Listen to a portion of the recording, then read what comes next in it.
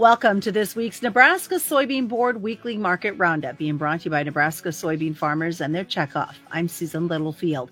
A market that I think the consensus is, thank God it's Friday, and thank God we're going into a 3-day holiday weekend. Some big struggles, some interesting market trades, and some long-term effects that we're going to talk about getting through this week's numbers. Stick around, a lot more is coming up after this. Meet the champions of innovation in the heart of Nebraska. They're not just farmers, and they nurture more than just crops, pushing boundaries and turning challenges into opportunities. They trade knowledge and know-how, and their dedication doesn't end at harvest. It's in your every bite and every drive. The future of food, fuel, and fiber, and the future of Nebraska starts right here. And welcome back once again. As you can see, joining me today, we've got Jim McCormick and Brian Splitt. They are both with agmarket.net. And I think I need to start out there. This week has been probably one of the most longest weeks of 5 days I've seen in a while for these markets. Kind of give me your thoughts on what seemed to set the tone for this trade this week. Yeah, Susan, it's been a very long month this week. And, we just continue to walk in every morning and the market's lower when we wake up. And if it is higher, when we wake up, it seems to go lower during the day session. So we were able to see soybeans maintain some of the gains for the day, which has not been typical of what we've seen this week. But right now, we're still dealing with the overwhelming story right now, which is all of the bushels that need to be priced on the basis contracts that were set. And a lot of these basis contracts for corn were likely set off in December and were rolled to March. And depending on how long the producer waited to roll that basis contract, if they waited to the very last day, you reduced your basis by 25 cents. And so now we're coming into the same situation where deliveries coming up at the end of the month, the basis contracts are due. Does the grain move from the producer to the commercial hands? If not, do they roll it again? How wide does the carry get between March and May? If it goes to 15 cents, now you're going from 25 cents to another 15 cents. So you've reduced your basis by 40 cents by rolling it twice, and the futures have gone down, and you're still paying interest on the money. So again, it's a triple whammy when this bear market gets in effect. So I think it's going to be difficult for the market to get a meaningful rally until we're through this period going into first notice day for corn. Well, Jim, and I think that as you both alluded to before we started this program, there's a lot of stuff coming due here the 1st of March, which is not very far away, just a couple short weeks.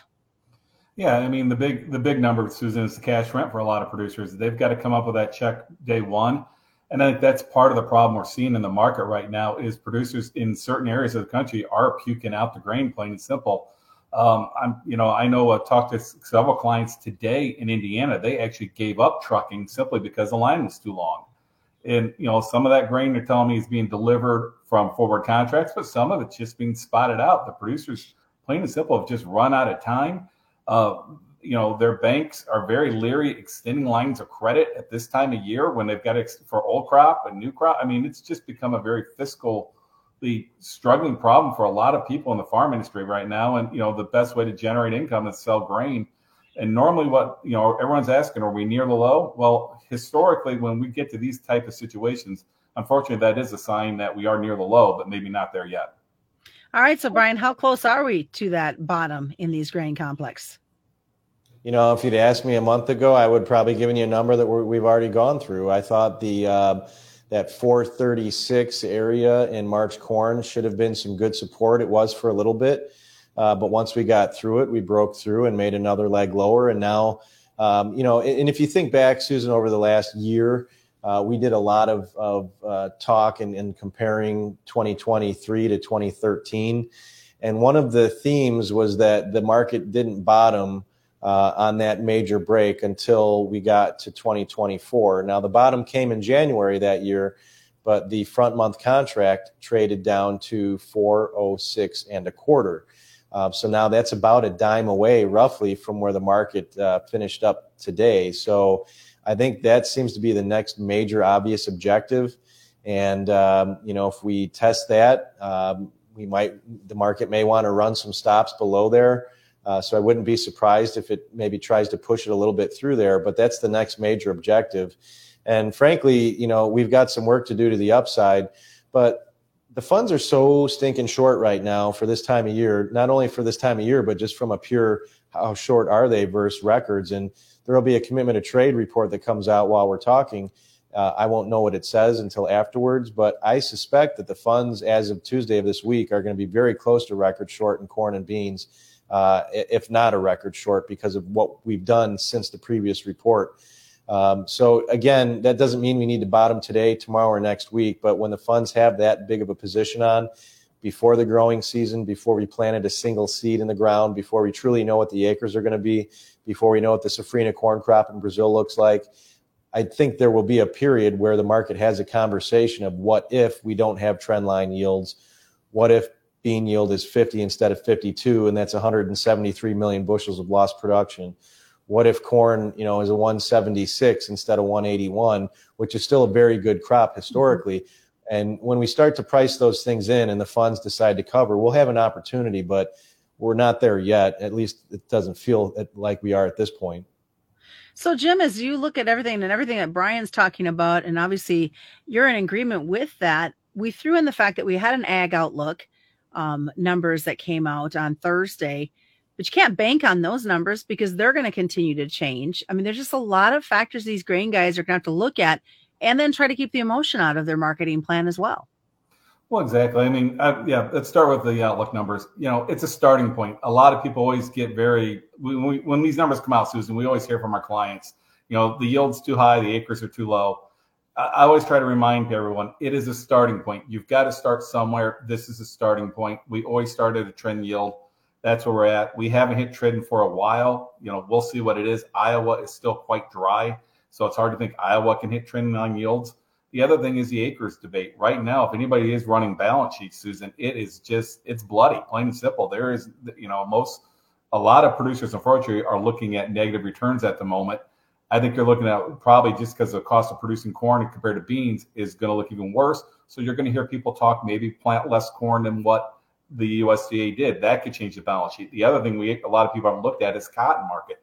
It has actually exploded last couple of weeks. So cotton may be buying some acres away from other production or other crops, excuse me. So there's a lot of water to get under the bridge. If I'm a producer out there, I am going to try to hold on to as much as bushels as I can at near term. It is only mid-February. As Brian pointed out, we don't know what the safrinha crop is. The Argentina crop went through some extreme heat, 100-degree plus heat here a few weeks back. We don't know what kind of damage that is. And then lastly, we just don't know, what the economy is going to do in the long run. So it's something that, you need to be prepared for a rally. It will happen. The question just is when. So you talked about this explosion in the cotton market. We don't talk a lot of cotton, but we know we've got cotton growers that listen to us. Why is cotton such a hot market right now and the potential to steal away from the corn? Well, I think part of it is stocks. Go ahead, Brian. Sorry, Jim. No, go ahead, Brian. It's got to do with stocks and the exports that we've seen. And so even though that we've seen a lot of countries globally look like they're heading into recession, whether it's UK or France, I think there's some South America countries that are projected to be in a recession right now. Ireland's another one of them. That's not South America, obviously, but so there's still been good demand for cotton. We had a crop that got smaller at the tail end. The market was in a downtrend, and it took a while for the market to realize where it was. And so, for example, you saw July cotton trading, maybe at a 3-cent premium to the new crop for next year. And now it's up at 10.5 cents premium. So this old crop has really, really rallied quite a bit on demand and tight stocks on old crop. That has pulled the new crop higher. New crop is revisiting highs that we saw last summer. I have talked to some clients that grow cotton that have taken this as an opportunity to do some minor marketing just because of how much we've moved off of lows. That's been about a 10-cent move on the new crop. And I do think that what we've seen with cotton, what we're seeing with rice values currently, that was trading over 15 for new crop rice, a week and a half ago. I think those markets could potentially be taking some of the industry may call them fringe acres. But there's some big growers, I tell you, in Arkansas and Missouri, that they can change their planting intentions if it makes sense, and they will. And so we could be seeing some of these secondary markets be taking away acres here and there. So again, with the acreage scenario, and then we'll know more on March 31st when that planting intention survey comes out. But historically, that number is not going to be the same numbers that we got on the February outlook form, and there can still be some very big surprises from that. Jim, anything you wanted to follow up on with that?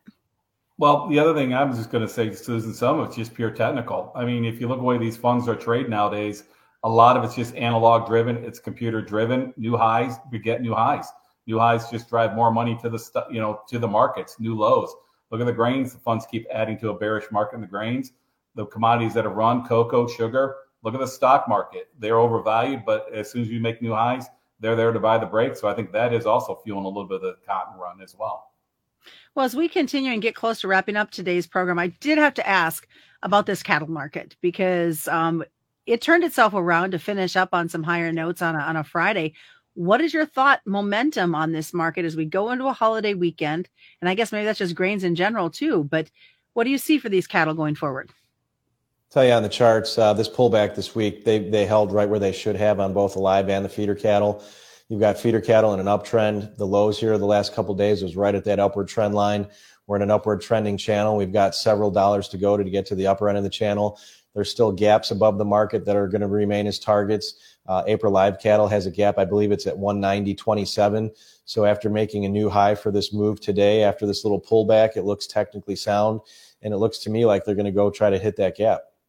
All right, Jim, what about for you? We've got that holiday weekend. What could we expect come Tuesday? I think overall, the technicals look bullish, as Brian said, but I think the fundamentals are definitely bullish, Susan. Look at the supply of cattle. It is at 50-year lows. So we know the supply is tight.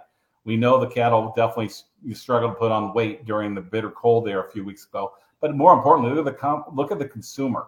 He continues to spend. Consumer confidence was up again this month.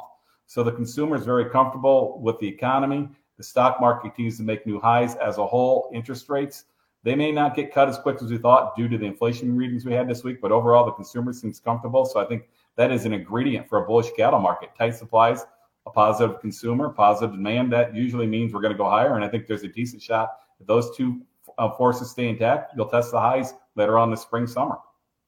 All right. Thank you, gentlemen, both for joining us today. And I'm looking forward to seeing you guys come Commodity Classic here in a few short weeks. Looking forward to seeing you down there in Houston, Susan. All right. Just a quick reminder to folks, commodity futures and options do involve a substantial risk of loss, not suitable to all investors. And that's this week's Nebraska Soybean Board Weekly Market Roundup.